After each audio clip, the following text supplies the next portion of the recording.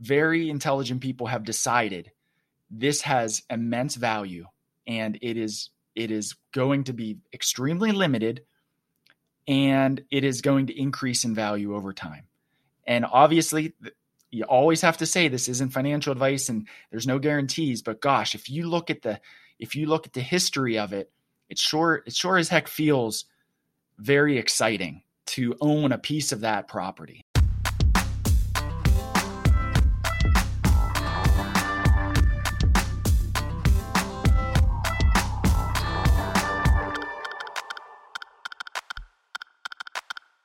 That was from my conversation exploring the walk of life with Mike from Crypto Dads Investing. Mike and his friend Naz are two dads that have made it their mission to educate regular people about the financial opportunity that crypto investing offers. Mike and Naz believe that with just a few bucks and a little curiosity, anybody can explore this life-changing technology. Crypto Dads Investing content is targeted at total beginners with zero knowledge on the topic. Mike and Naz teach and recommend only the safest, most secure, and least expensive ways to get started. I personally think this topic is very important and was really excited when Mike reached out to be on the show, and I'm really excited to share the conversation we had. As always, thank you to Misha Zarins for the music in today's show.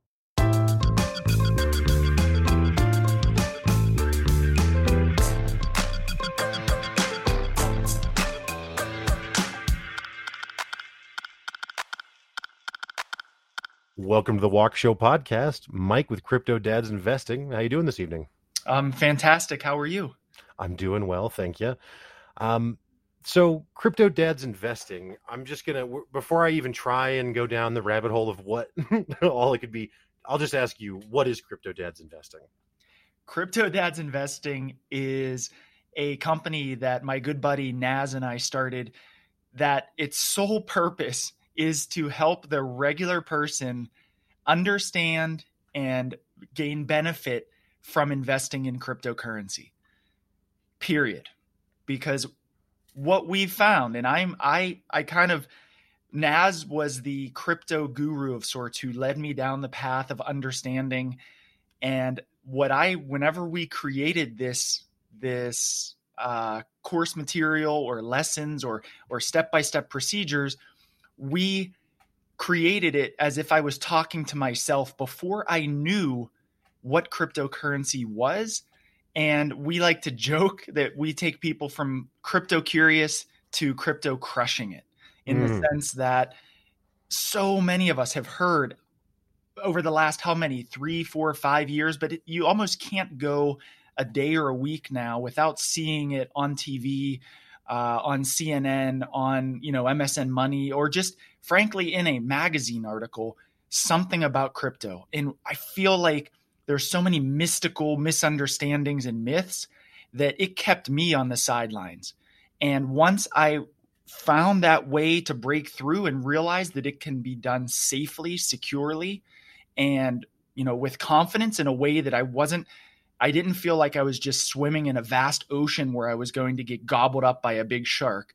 I knew then that there was this world of potential, that we still are so early on in this game, that there is immense opportunity. So hence Crypto Dads Investing was born, because Naz and I are two dads. We both have young daughters, and we decided to make this for the regular person who doesn't have a tech degree, who's not already a millionaire, and who wants to get the benefits that all these savvy investors out in the world are currently jumping all in. I mean, when I say all in, they are pushing their chips on the proverbial Texas Hold'em table, saying, crypto is the future. Please make more money for me. And we think regular people should be in that same conversation. Yeah. No, I think that makes a ton of sense. And I've not created a course, or nor do I educate people like you do, but I had a similar path in so much as how I became introduced to crypto. I mean, I heard about it, I'm a lifelong video gamer, and, used to do tech support for a big computer manufacturer. And so I've been around technology, and, I remember when Bitcoin was first being talked about in the early, I don't know, 2010, maybe was the first time I heard about it roughly. And I just didn't really get it. And it seemed like like a waste of time or something, like a another social media fad or something, even though it has nothing to do with social media, but just in that same vein, right? And then within the last few years have really started to come around on a lot, and have met some other people and know some other people that are also similar to yourself, where within the last few years they kind of found a way and to make more sense of it. So, and you're right, there are so many confusing elements of it. So I guess let me start there. Like I just said, myself, who's someone who was already comfortable with technology in many ways, still felt a little out of my element with it. What's your background? Do you come from a background of technology, or is this all brand new for you? So I've considered myself a tech geek since the 1990s. I was brought up in the computing age when the internet was gaining widespread acceptance through America Online and Prodigy Network, and we were building computers. So I went to college, and rather than just buying a computer, I kind of assembled mine and really got into that whole tech side of things. I've always enjoyed automation. I've enjoyed, not formal programming, but building websites, just digging into technology. And that's what has blown my mind too, is I heard about Bitcoin, and you say Bitcoin, it's almost like saying the Kleenex of cryptocurrency in Right. a way, right? Like when I say Bitcoin, I do mean cryptocurrency in general, but Bitcoin is the leader. It is the first, it is the most valuable at the current time. So, I did first hear about Bitcoin probably around when you did, 2010, 2012. And it sounded like a waste of money. It sounded like it had no value. It sounded like a fad. And man, do I wish I had just put $100 in it back then. We all do. And, one of my things that I've kind of said whenever I have people now ask me, about getting involved in this, and if I regret, having missed a big opportunity. And what I tell them is, I might have missed the first 8 or 10 years, but I'm not going to miss the next 80, because we are still so early. Less than 1% of the world has exposure to Bitcoin. I mean, we are so unbelievably early, and it is growing at a rate where 2022 is going to be huge. The amount of new wallets and new addresses that are coming on the market in the cryptocurrency world, because this is all public. Like the public ledger is one of the reasons it's so safe and it's trackable and people can do good business in it. It's not this criminal backdoor enterprise. It's actually extremely public, more so than cash transactions, which can occur in a back alley. Bitcoin transactions are done on a public ledger that are encrypted and backed up. And so there's actually a lot of legitimacy to it, and a lot of myths kind of miss the boat on that.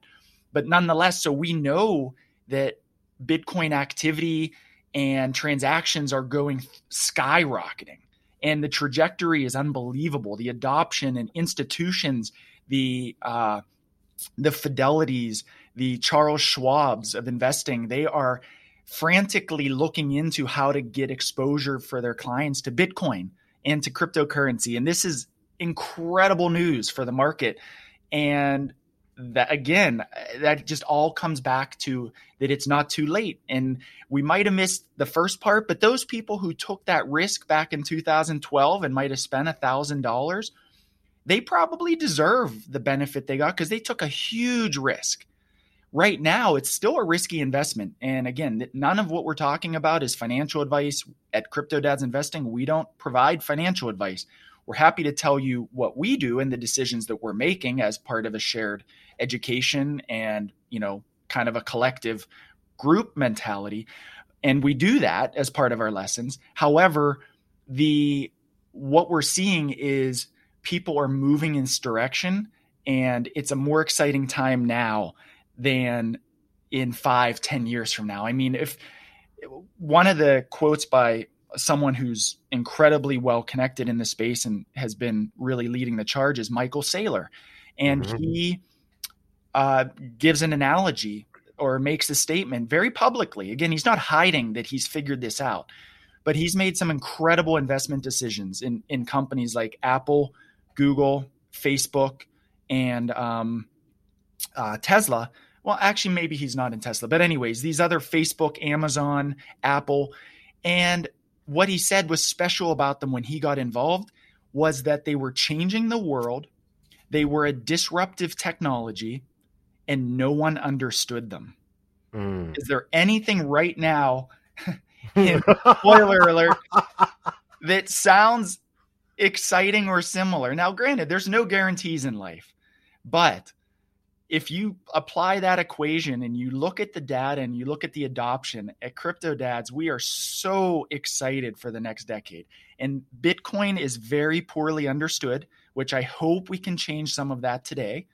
And frankly, yeah, if depending on where this goes, if you want to talk about what Bitcoin is and like those different technologies, that I'm all in. Let's have a great conversation here tonight. Yeah, no, that's an interesting person that you brought up, Saylor. I think I saw him on. Are you familiar with? I think it's Robert Breedlove.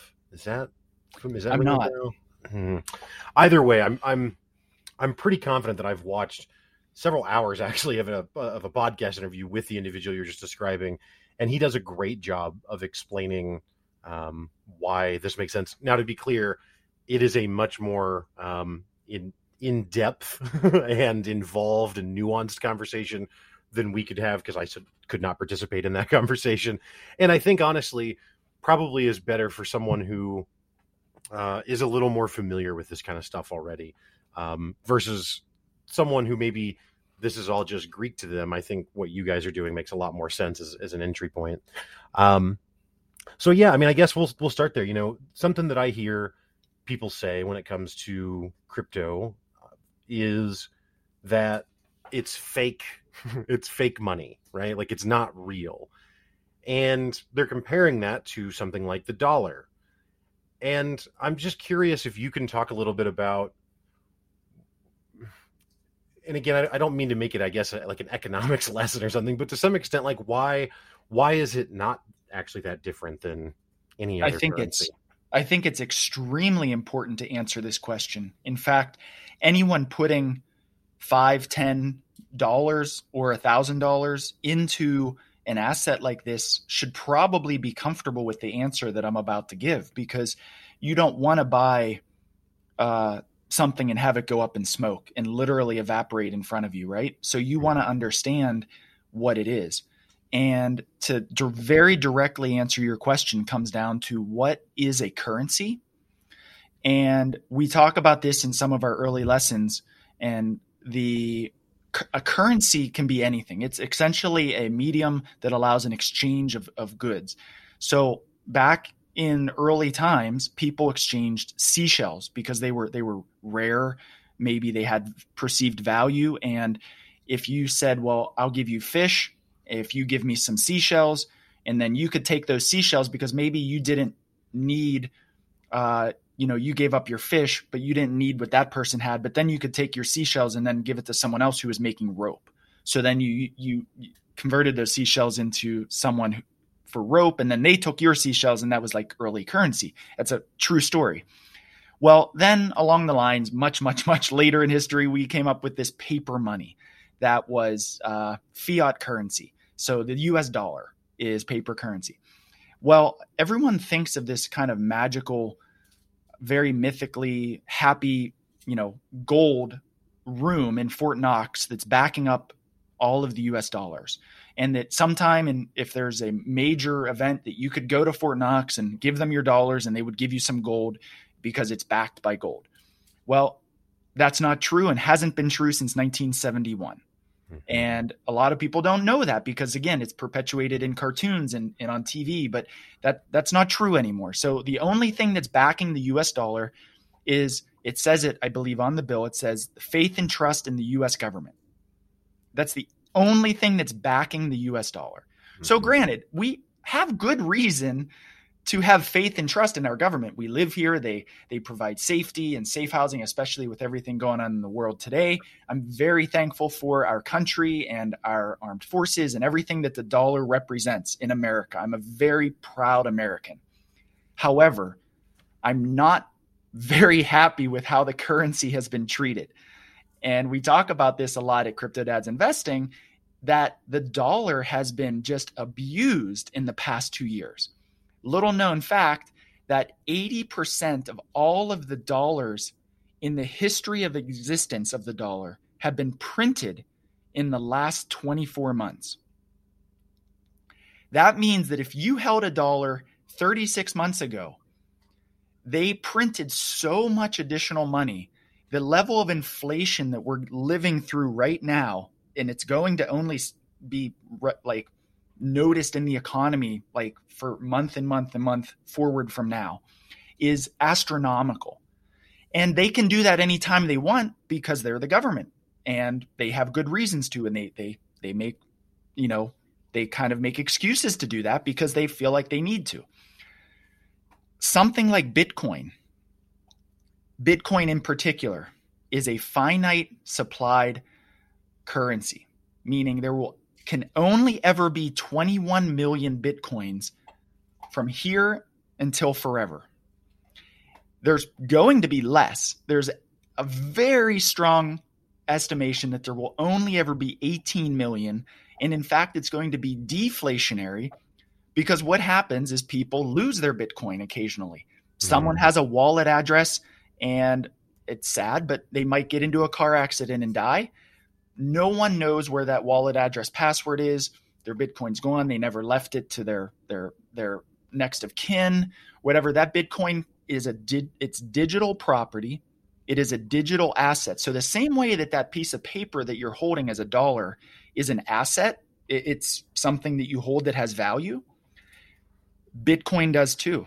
It just is digital in nature. It's an algorithm, a digitally programmed algorithm code that you hold the property, the rights to, that is deemed valuable by the world at large.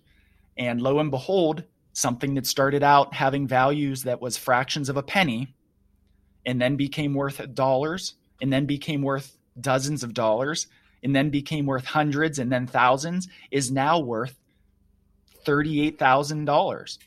That piece of digital property, one Bitcoin. It is as real as anything digitally can be real, and you own it. You can either store it online or you can store it offline in a wallet that is unhackable, that is unstealable. But if your house burns down, just like if you held $1 million in a drawer and your house burns down, the $1 million disappears. That's the same thing that would happen in the same exact way to Bitcoin that is held offline. Or much like online banking, people have online bank accounts with $12,000 in it. You have an online bank account, cryptocurrency account with $12,000 worth of Bitcoin in it. There's really a lot of similarities. And it's when you start to realize where the future is going and the power of the internet and the security of it, it's actually quite exciting and liberating to think about how much more efficient and universal, and the fact that it's encrypted in a degree that it is literally unhackable. We talk about in a few of our lessons how the computing power of a computer that it would take to actually hack Bitcoin would be about 1 million times stronger than the world's current strongest computer. And that's literally, you think that I'm paraphrasing by saying 1 million, but if you do the math, because they figured out what it would take to hack the Bitcoin algorithm, and it's literally 1 million times stronger than the current largest, most powerful computer. Now, it can be stolen. Someone can steal your passcode or your phrase, but that to me isn't hacking. That's just theft. But people can do that with safes or with your online banking code too. People can steal your identity. So those things that's kind of the same as real as US dollars. But from a hacking perspective, everyone's afraid of this just disappearing. And it, in fact, is quite the opposite. It's backed up on this blockchain, which is another scary kind of term that I'm happy to get into if you like. But the blockchain is the extremely secure ledger of sorts that records all of these transactions across the entire world, across hundreds or thousands of nodes, that at all times backs up and encrypts all of these transactions. So in a way, it's extremely secure and very, very non-back dark alley. It's extremely out in the open. It's frankly, one of the the most straightforward upfront ways to do business and have your digital property kind of held. It's magnificent. Yeah, the level of transparency with it is very high. And I mean, there's a couple of things that you've touched on so far that I just want to reiterate because I think they're important points. And the first one is a narrative that you constantly hear in the media, and I'm jumping back a few minutes here, but a narrative you constantly hear in the media is exactly one you mentioned earlier, that like, well, cryptocurrency can be used on the dark web, which is also just kind of a very vague, nefarious sounding term. And certainly it could, but to the point you made earlier, I mean, if someone wanted to do an illegal transaction, with currency, the very best way to do that is what it's always been, which is cash, because it's completely untraceable. And so I bring that up because to the next point that you just made also about there are elements of it that people will think like, oh, well, what if it got stolen? Or, oh, well, what if this helps further nefarious things? Well, currency already does all of that. And so cryptocurrency doesn't necessarily solve all of those problems, but it doesn't introduce them as new problems either. So the fact that someone could steal something from you, again, to the point you just made, already exists today. But the thing that I think is really important about what you just talked about that is different about cryptocurrency, or at least Bitcoin specifically, is this transparent ledger and how difficult and really almost impossible it is to inflate it. And certainly, just like yourself, patriotic person, and not trying to go down a road of political conversation or, monetary policy debate or something, but it's just an objective fact that, yeah, the amount of money that's been added to the system over the last couple of years is unprecedented, is an understatement. And that literally isn't possible with Bitcoin. So it's like, I feel like if people really understood the security that it actually offers, like, this is what everyone would be demanding. Anyway, I didn't ask a question there as much as just wanted to reiterate those points because they're huge. Really well done. Yes, clearly you have a good understanding of this as well. And to build upon that, I want to share this one analogy about the fact that it really is digital property. It would be akin to buying land in New York City or land in downtown London in the 1700s. And that land is owned. You own it. And if someone else wants it, the price of it's going to go up because it is valuable. It serves a need. There's only so much. There can be no new land created on Manhattan Island. And if our great grandparents could have taken a loan or put some of their extra, savings for the month into buying a block in Manhattan Island 300 years ago. I mean, can you imagine what the value of that would be today? Right. And we are living in that exact analogy. We are right towards the front end of it because that is Bitcoin. It is a digital property that has a finite amount, that extremely large amount of smart investing, very intelligent people have decided this has immense value, and it is going to be extremely limited, and it is going to increase in value over time. And obviously, you always have to say this isn't financial advice and there's no guarantees, but gosh, if you look at the history of it, it sure as heck feels very exciting to own a piece of that property. Yeah, well, and I mean, I don't know, to some extent this might just sound hype-ish or something, but I go to podcast conferences on an annual basis. And last year when I was at the conferences, I was talking to other guys who were going to entire conferences just about crypto. And all of those people are big time investors. And obviously investors are wrong too. So just because someone's investing in something doesn't mean it's an absolute sure thing, just like you're saying. But my point just being to kind of support what you're saying, that like, it's not 2012 anymore. So it's not people just wildly speculating like, man, I'm pretty sure this could be okay. Like, people who are very, very serious about their money and who spend most of their time thinking about their money and how it grows are are on board with this. So it certainly warrants, taking. Can I a share an serious look example at. of that? Please. One of the reasons that I got most excited about this was I heard that Bill Miller, who I didn't know who Bill Miller was until I started researching and looking into this space.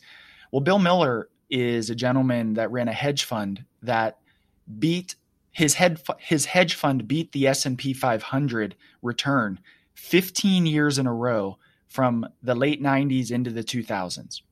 Now, someone could say, well, yeah, it was a great time, everyone, but that's beating the that's not just saying that he made money for people. I mean, but Right. he beat the S&P 500, which is the kind of going average, and most hedge fund managers, from what I've now looked into, have trouble beating it more than 2 years in a row. So Right. He's literally been deemed the greatest investor of all time, kind of given that title because he pulled something off that seemed impossible. He right now, just in the last few months, has gone all in on cryptocurrency investing. So he admitted he owned a little bit in 2012. He bought a little bit. He didn't really know, and he watched. And then in 2022, in January, he decided, or I don't know if it's December, January, but it was right in the last 4 months. He invested and now shared that half of his personal net worth is invested in Bitcoin, and the other half is invested in Amazon. Wow. He owns two things.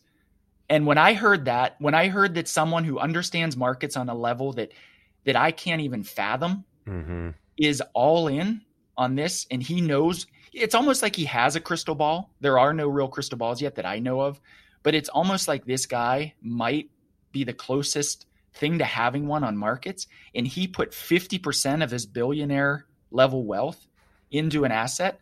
I feel like that sent off signs to me that, what am I doing? What do I think I have figured out that this guy hasn't?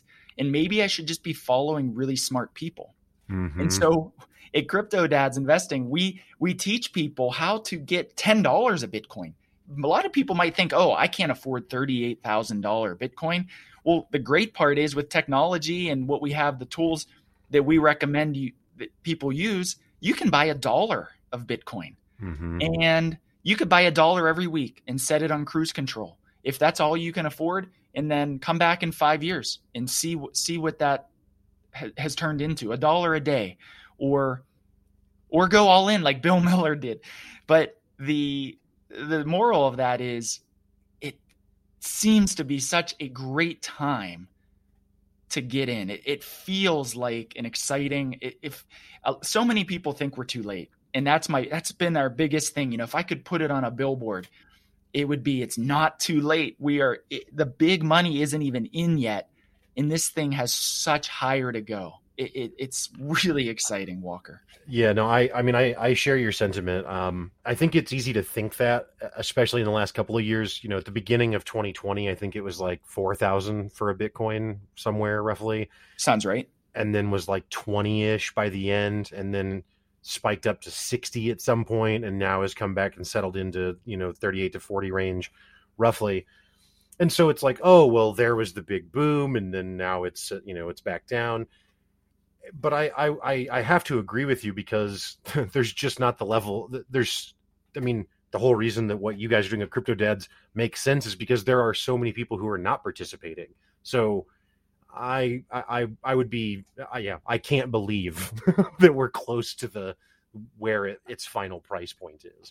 So yeah, the other end of cryptocurrency in general is beyond even Bitcoin, and we have lessons. So one of the things, spoiler alert, one of the things that we offer at Crypto Dads Investing is this launch pack. Oh, and by the way, I should mention, you can put in the show notes, we have a free intro kind of lesson to the launch pack on our Crypto Dads app that's in the Android and iPhone store. And I'll send this to you. I'll give you the links for the show notes, but anyone can go to the site and just put in their name and email address, very anonymously, no big deal. And you'll get a link to download the app and watch the first couple lessons. We have really nice lessons that Naz and I make, and deep dives where we get into all of this. And one of the things that people also don't understand is, even beyond Bitcoin, there are some really exciting investment opportunities, but not also very scary when you get outside of Bitcoin, because I'd love to go down the path for your listeners so that I don't want people to lose money in careless ways, because it is a wild, wild west of sorts in the crypto world. There are meme coins. There are obviously the dog coins. Mm-hmm. There are all of these, you name it. There's actually well over 12,000 cryptocurrencies. And it's estimated that over 95% of them will go bankrupt. So now that's just for math purposes, say 5% kind of succeed or serve a purpose.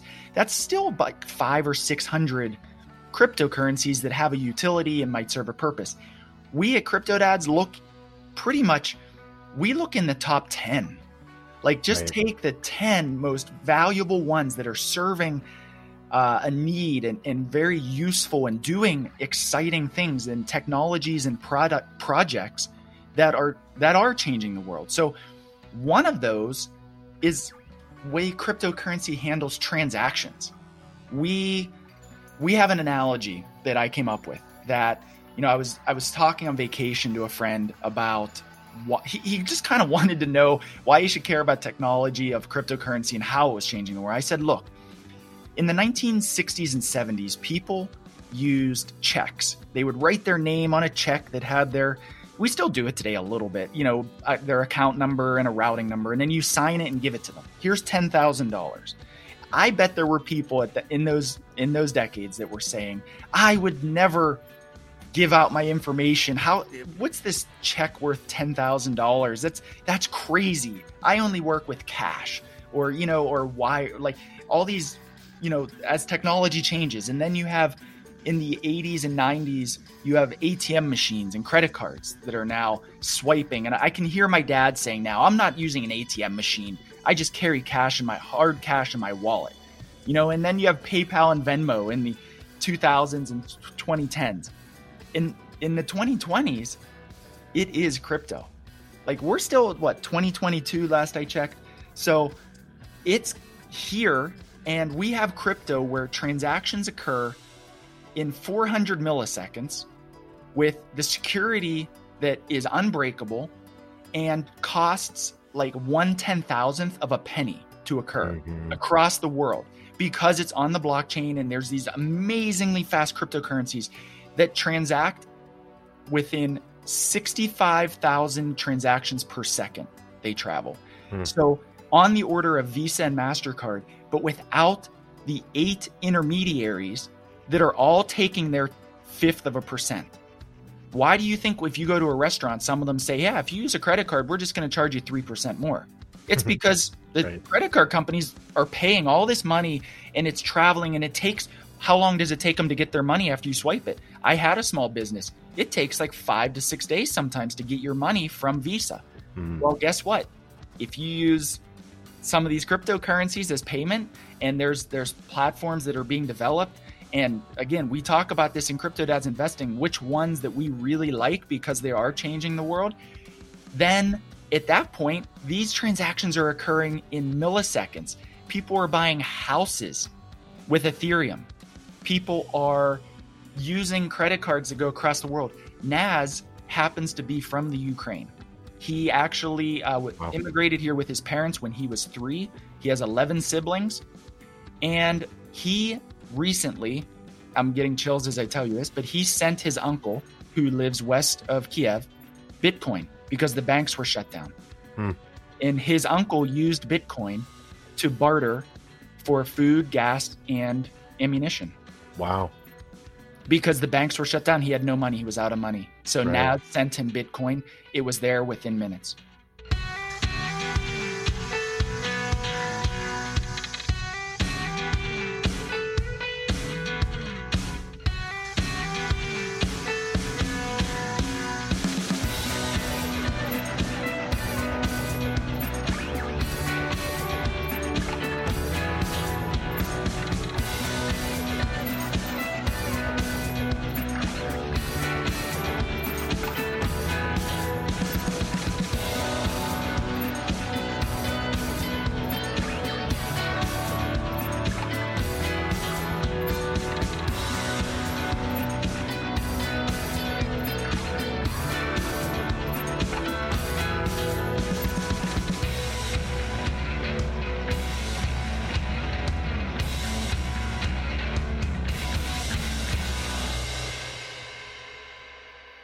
largely when we've been talking so far, we've been talking about, you've been saying cryptocurrency, and then I just talk about Bitcoin very narrowly. But that's because I think that Bitcoin is the easiest entry point, right? Or the easiest one to kind of understand because it's the most popular one. I agree. And it can get so confusing. But you're right that there is a healthy amount. Well, healthy, 12,000 is probably unhealthy, but there's a large volume of cryptocurrencies. And I do think some of the others are probably long-term valid also in the same way that Bitcoin is.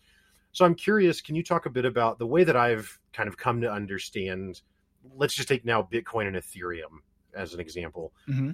So I've kind of come to understand that Bitcoin is maybe best understood as a direct comparison with something like gold or a precious metal, where it's an investment, a wealth store, right, vehicle, but maybe long-term isn't something that people will be using to buy gas at the gas station, right?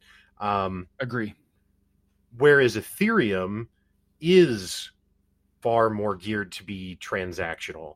So can you kind of, again, I just kind of muddled through that, but can you just describe what those differences are for the listeners?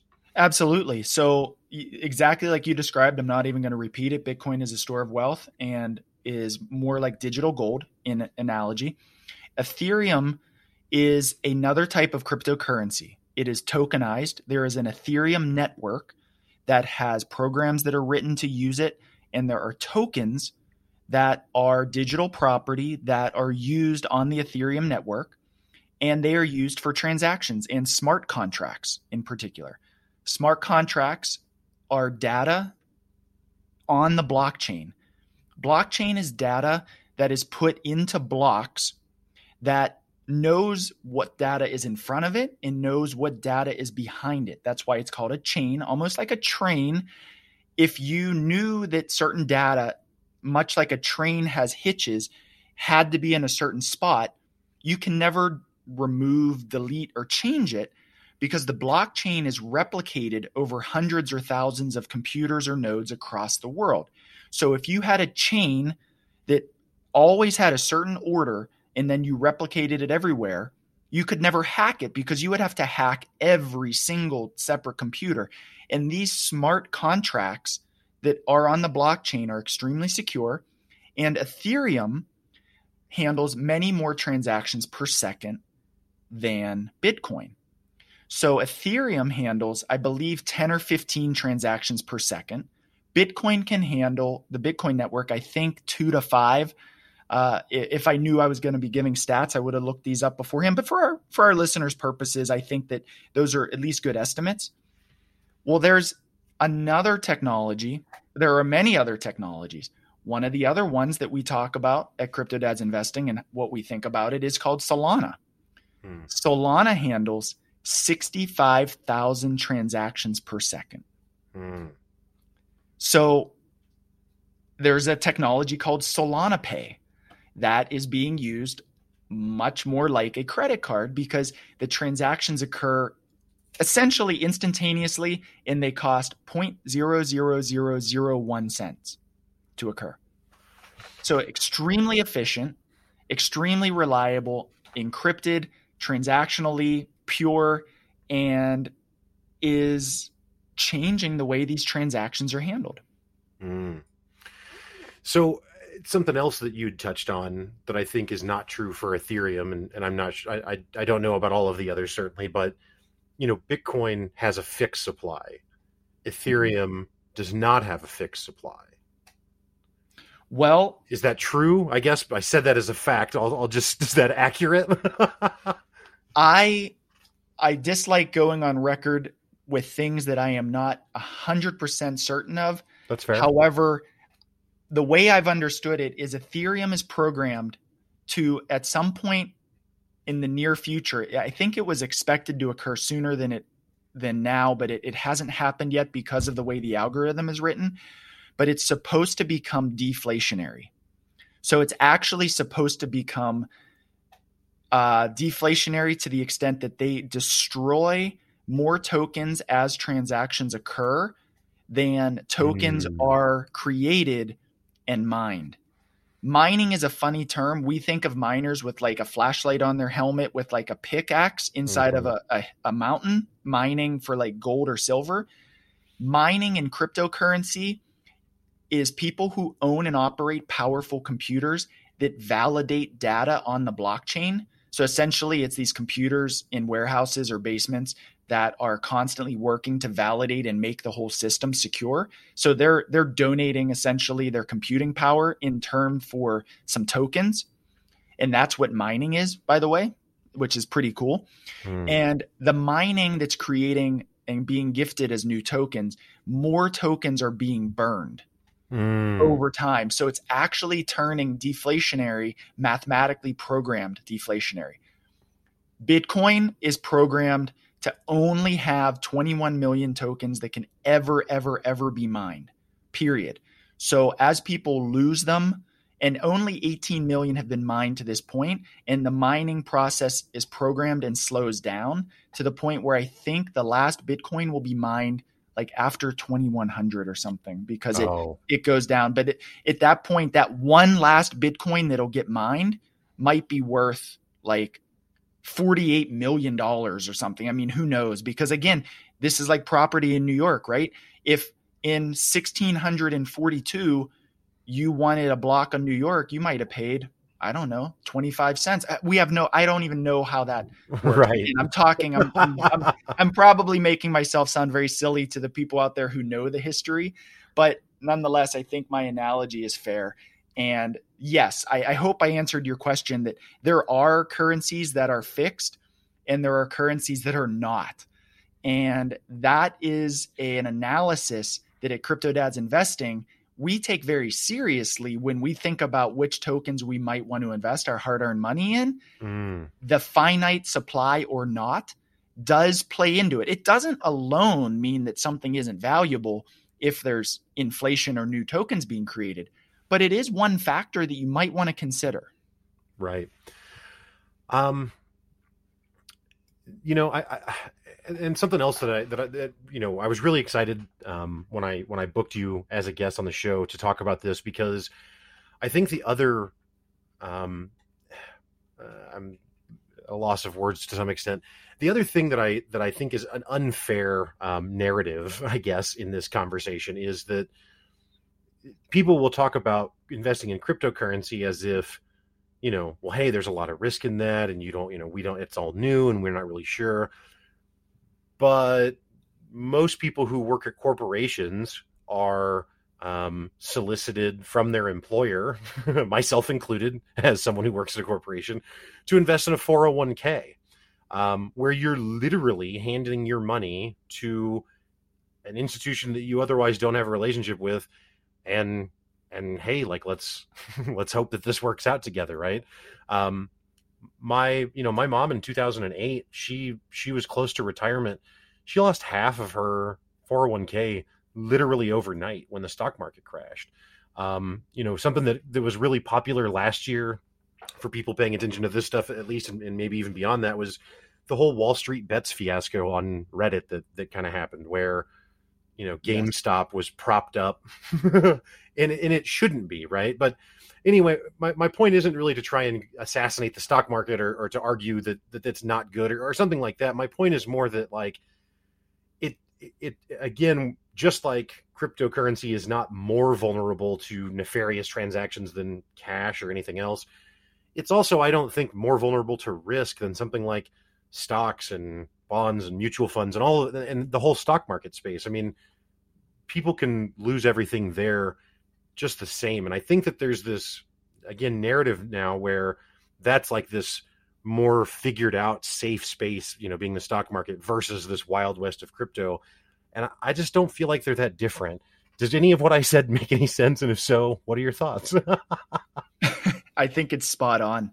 I think you nailed it. And it's just that it's more volatile than even some of the most volatile stocks. But other than that, depending on your perspective, is either more exciting or more scary.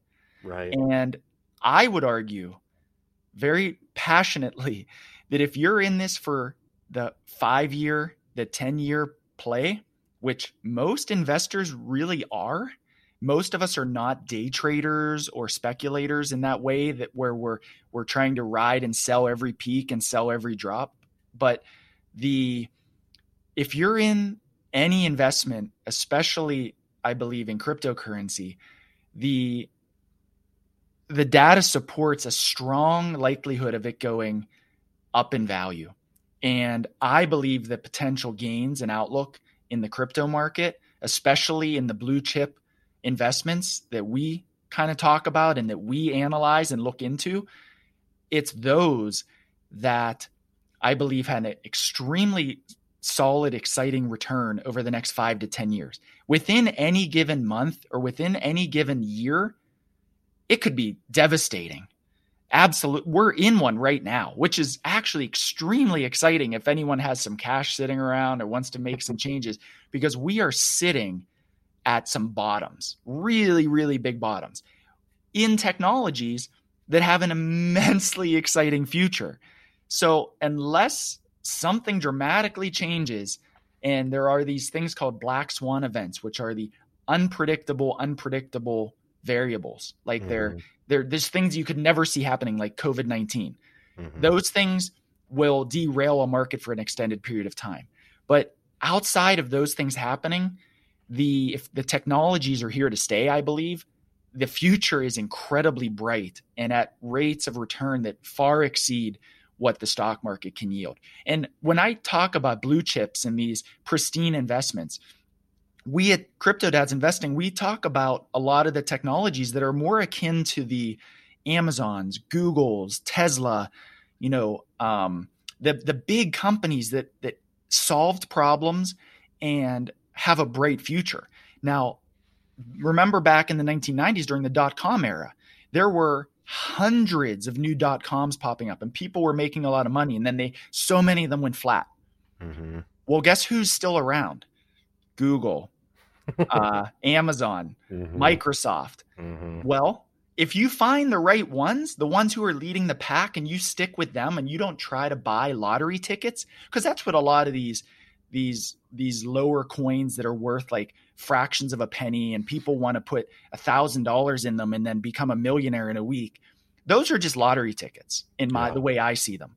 And people do win the lottery. It happens, but it's not a really sound investment strategy in my book. Again, not financial advice, but the blue chip investments that we find and look at are the ones where I feel very secure that in 3, 5, 10 years are going to give me that return that's exciting for my family, for my daughter, for her education.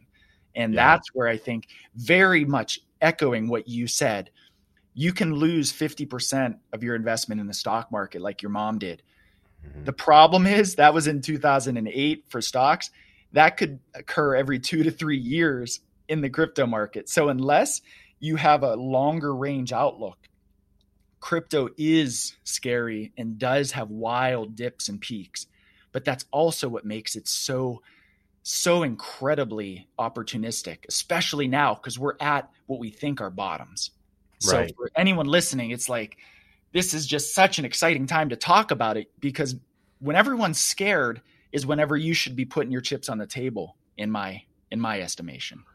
Yeah, no, and I completely agree. And again, my point wasn't to try and demonize the stock market or to imply that there's less risk with crypto or anything like that. Again, more it was just to demonstrate that, like, that's not the stock market is not the safe haven either. Just like we were talking about with the theft earlier, when you could get robbed of your wallet with cash in it, or maybe someone steals your digital wallet and passcode, right? Yep. Theft, the risks of the world, unfortunately, are not solved by these technologies. Would be awesome if they were, but maybe that's someday. One of the things we do too at Crypto Dads. We talk about the wallets and the companies that we like, because there's companies that'll be happy to charge you 4% fees, but then there's ones that'll charge you 1%. Right. And then there's wallets that we think are very suspicious. And then there's wallets that have $20 billion of assets invested in them, and we believe are fantastically reliable and secure. Yeah. So that's one of the things, like Naz has been in this longer than me. And he has made a lot of these mistakes that we don't want people to have to go through those growing pains because it can be expensive. Yeah. We want to solve that. Right. No, I think that's awesome. I mean, I'll say I've done this in the wrong order. So I had in spring of 2020, I had a guy on who is a cryptocurrency day trader. And so I had him on to talk about cryptocurrency, but you can imagine someone who's in it at that level doesn't quite translate to someone who's never heard of it. And I mean, he was, to his credit, I mean, he's a very generous person and grateful for his time, but it was like right around when the Bitcoin halving was getting ready to take place. And he's, which again, it's all interesting, but it's way more technical than, I'm not comfortable with the term blockchain. Right. Right. And then following that, I had a guy who's actually from my hometown, who created him and a group of individuals, but they created their own cryptocurrency. They're one of the 12,000. So yet again, like super generous guy, really interesting conversation, but not really an entry point into this conversation if you're creating your own cryptocurrency. Right. So I really appreciate this conversation and you sharing these things that you have. And I think that there are so many different angles to it. We've talked about whether it's a store of wealth versus whether or not you're using it as a transaction, talking about the different wallets, the different types of, there are the more serious coins, there's the meme coins, and I would share your sentiment that they're kind of lottery ticket-ish. One final thing I wanted to ask you about, and it kind of veers out, but it's part of the whole cryptocurrency conversation, and it's something that I hear constantly in the media now, and that is NFTs. Can you talk a little bit about NFTs, and is that something that Crypto Dads Investing speaks to, or is that more outside of the pale of where you're looking currently? Because it's not really a currency per se. Sure. So NFTs are non-fungible tokens, and it's extremely complicated to really wrap our minds around what that is. But the way that I personally understand it, and just so no one crucifies me, it may not be exactly a perfect analogy, but I think of it as almost having a patent or staking a trademark to an image or to some type of data and saying that I now own the rights to this image. I say image because right now those are the most common types of NFTs. I've heard someone mint their house as an NFT. I've heard that someone can mint, artwork or other abstract art as NFTs. But most commonly right now, images are being traded. What that is it would be the way I've shared this, and we at CryptoDadsInvesting.com, we don't get into NFTs because right now it is an extremely kind of scary and what the true wild west of investing opportunities, because there's a lot of nefarious things happening in that world where someone mints an NFT. Let's just say someone draws, like right now, there are these drawings of sleepy apes or gorillas. And someone draws this artwork digitally and they mint it, which is a process. It takes a little bit of money to mint, almost like trademarking. And they say this property now has worth, I'm going to sell it. And someone wants to buy it. But what people are doing, and this is just to let people know and let your listeners know to be careful if they want to get into NFT purchasing and selling. There are people out there with multiple wallet addresses, which are very easy to do in this world, almost like email accounts. You can have multiple wallets, and they will mint an NFT and have one wallet buy it for $100. And then they'll sign in with another wallet the next day and buy it for $500. And then they'll sign in with a different wallet and buy it for $1,000. And then they'll list it for auction. And someone will see that this artwork is getting all very expensive and people are buying it. And then someone will buy it for $2,000. And then now you're left holding the bag. Right. And no one wants it. It's a circle with a red dot inside of it. And you now own the rights to this circle with a red dot inside of it that's a minted NFT, but no one wants it. It would be more like having a Monet painting. There might be only one version of that Monet painting. You can copy it, you can print it, you can illegally do whatever you want with those Monet paintings. There are listeners who probably have reprints or images on their wall or on their computer of famous Vincent van Gogh photos. Those things occur, but there's only one person or one, starry night. I think. I'm not an art guy, but I think there's, maybe there's only one starry night. And that's like the minted NFT. That person gets to brag that they have it. It has value. They could probably sell it for $50 million. But someone has to want it. And NFTs are, as simply put, just that minting, that trademarking of an image as digital property. And then there's this world of selling it. And it's occurring on the blockchain and using cryptocurrency, because that is transactionally very easy to do. It's very universal. You don't have to go through banks and do all this. So there's also a strong use case for cryptocurrency to supplement and be used for these NFT purchases. But it also makes it more difficult if there's any illegal activities done. There's been a lot of stories lately highlighting the risks of NFTs. Yeah. And I kind of anticipated that you would have, I didn't know exactly what you were going to say, but I thought your position would probably be similar to that. And thank you for that. And I wanted to bring it up just because, again, I think in this world of cryptocurrency and blockchain technology, there are just so many phrases and acronyms and all of this being thrown around, and all of it can sound really foreign, and that can lead to it sounding overwhelming.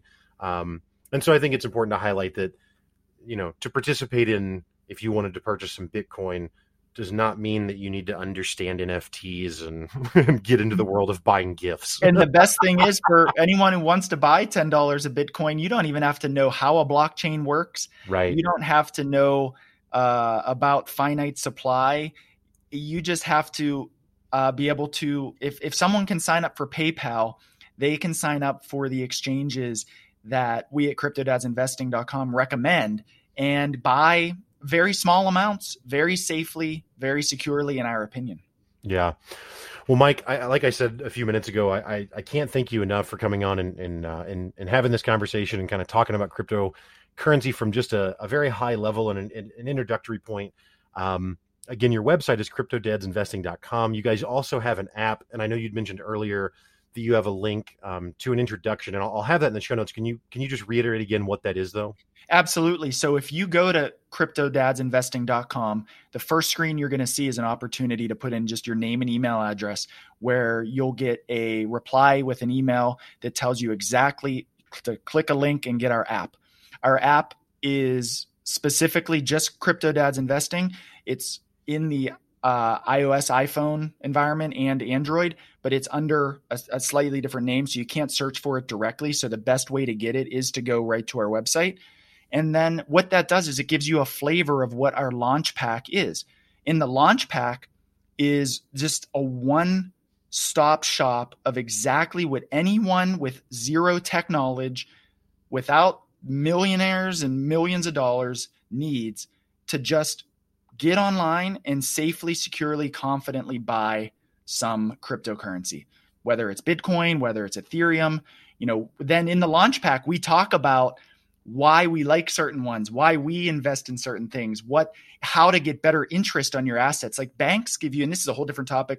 I know we're out of time, but like banks give you a 0.1% annual interest rate. There are places that securely and safely give you up to 10% for just storing what is already yours. And those are the things we talk about in the launch pack that helps. It's like all the things that we wished we would have known whenever we were getting started. We just put that very simply into like a really compact, quick little lessons with PDF, step-by-step instructions. And like I said, you can get a flavor of it just by downloading the app by visiting the website. Awesome. No, I'm actually really glad that you mentioned that. I actually had in my notes, I meant to bring up staking and earning interest and all that kind of stuff. Mm-hmm. But it just goes to show me, we've been talking for an hour, and even things that I had in my notes that I wanted to cover, let alone extemporaneous things that have come up that we didn't get to. I think it just points to why there's value in what you guys are offering. So again, I'll have links in the show notes, CryptoDadsInvesting.com. Mike, thank you so much for your time, man. It's been a real pleasure. Oh, thank you so much.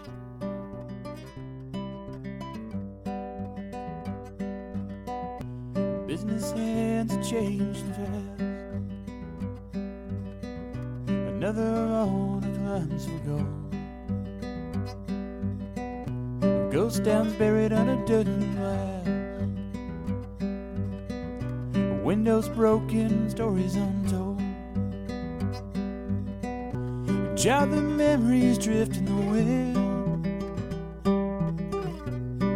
Over signs dying in the grass. Mothers, fathers, and lifelong friends become layers of the mountains past. Our castles came crashing down. Stone by stone they fell to the ground. Brick and mortar eaten by earth again. Their baby lanterns drifting into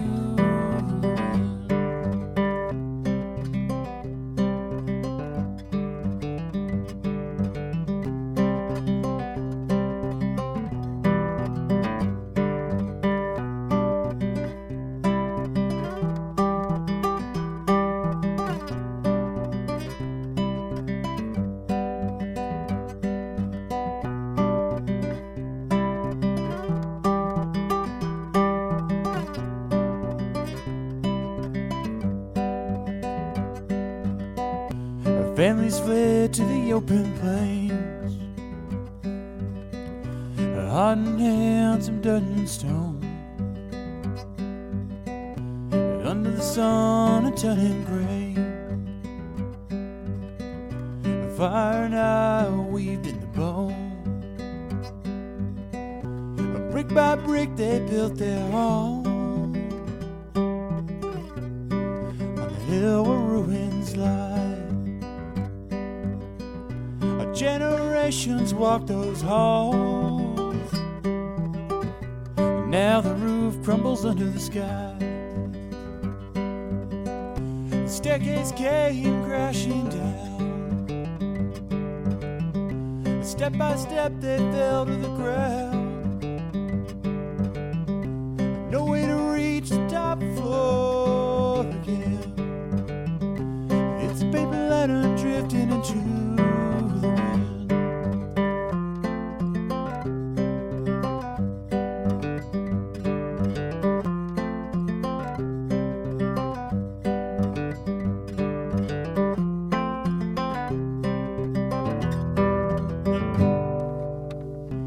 kingdoms came crashing down. One by one they fell to the ground. No way to keep the stone walls within. Their baby lanterns drifting into the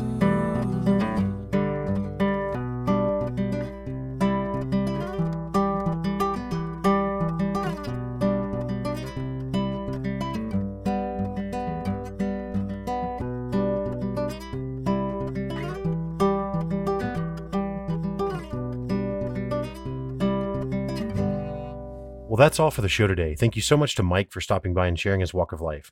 I also want to thank Misha Zarins for the music in today's show. And last but not least, thank you for listening. I also invite you to check out my other shows, Pick Up Your Sticks, which is a video game podcast where we talk about the idea of why gaming matters, or my other show, the Crowfall podcast, which shares stories and perspectives from the MMO Crowfall. As always, thanks for the listen. Have a great week. Stay up.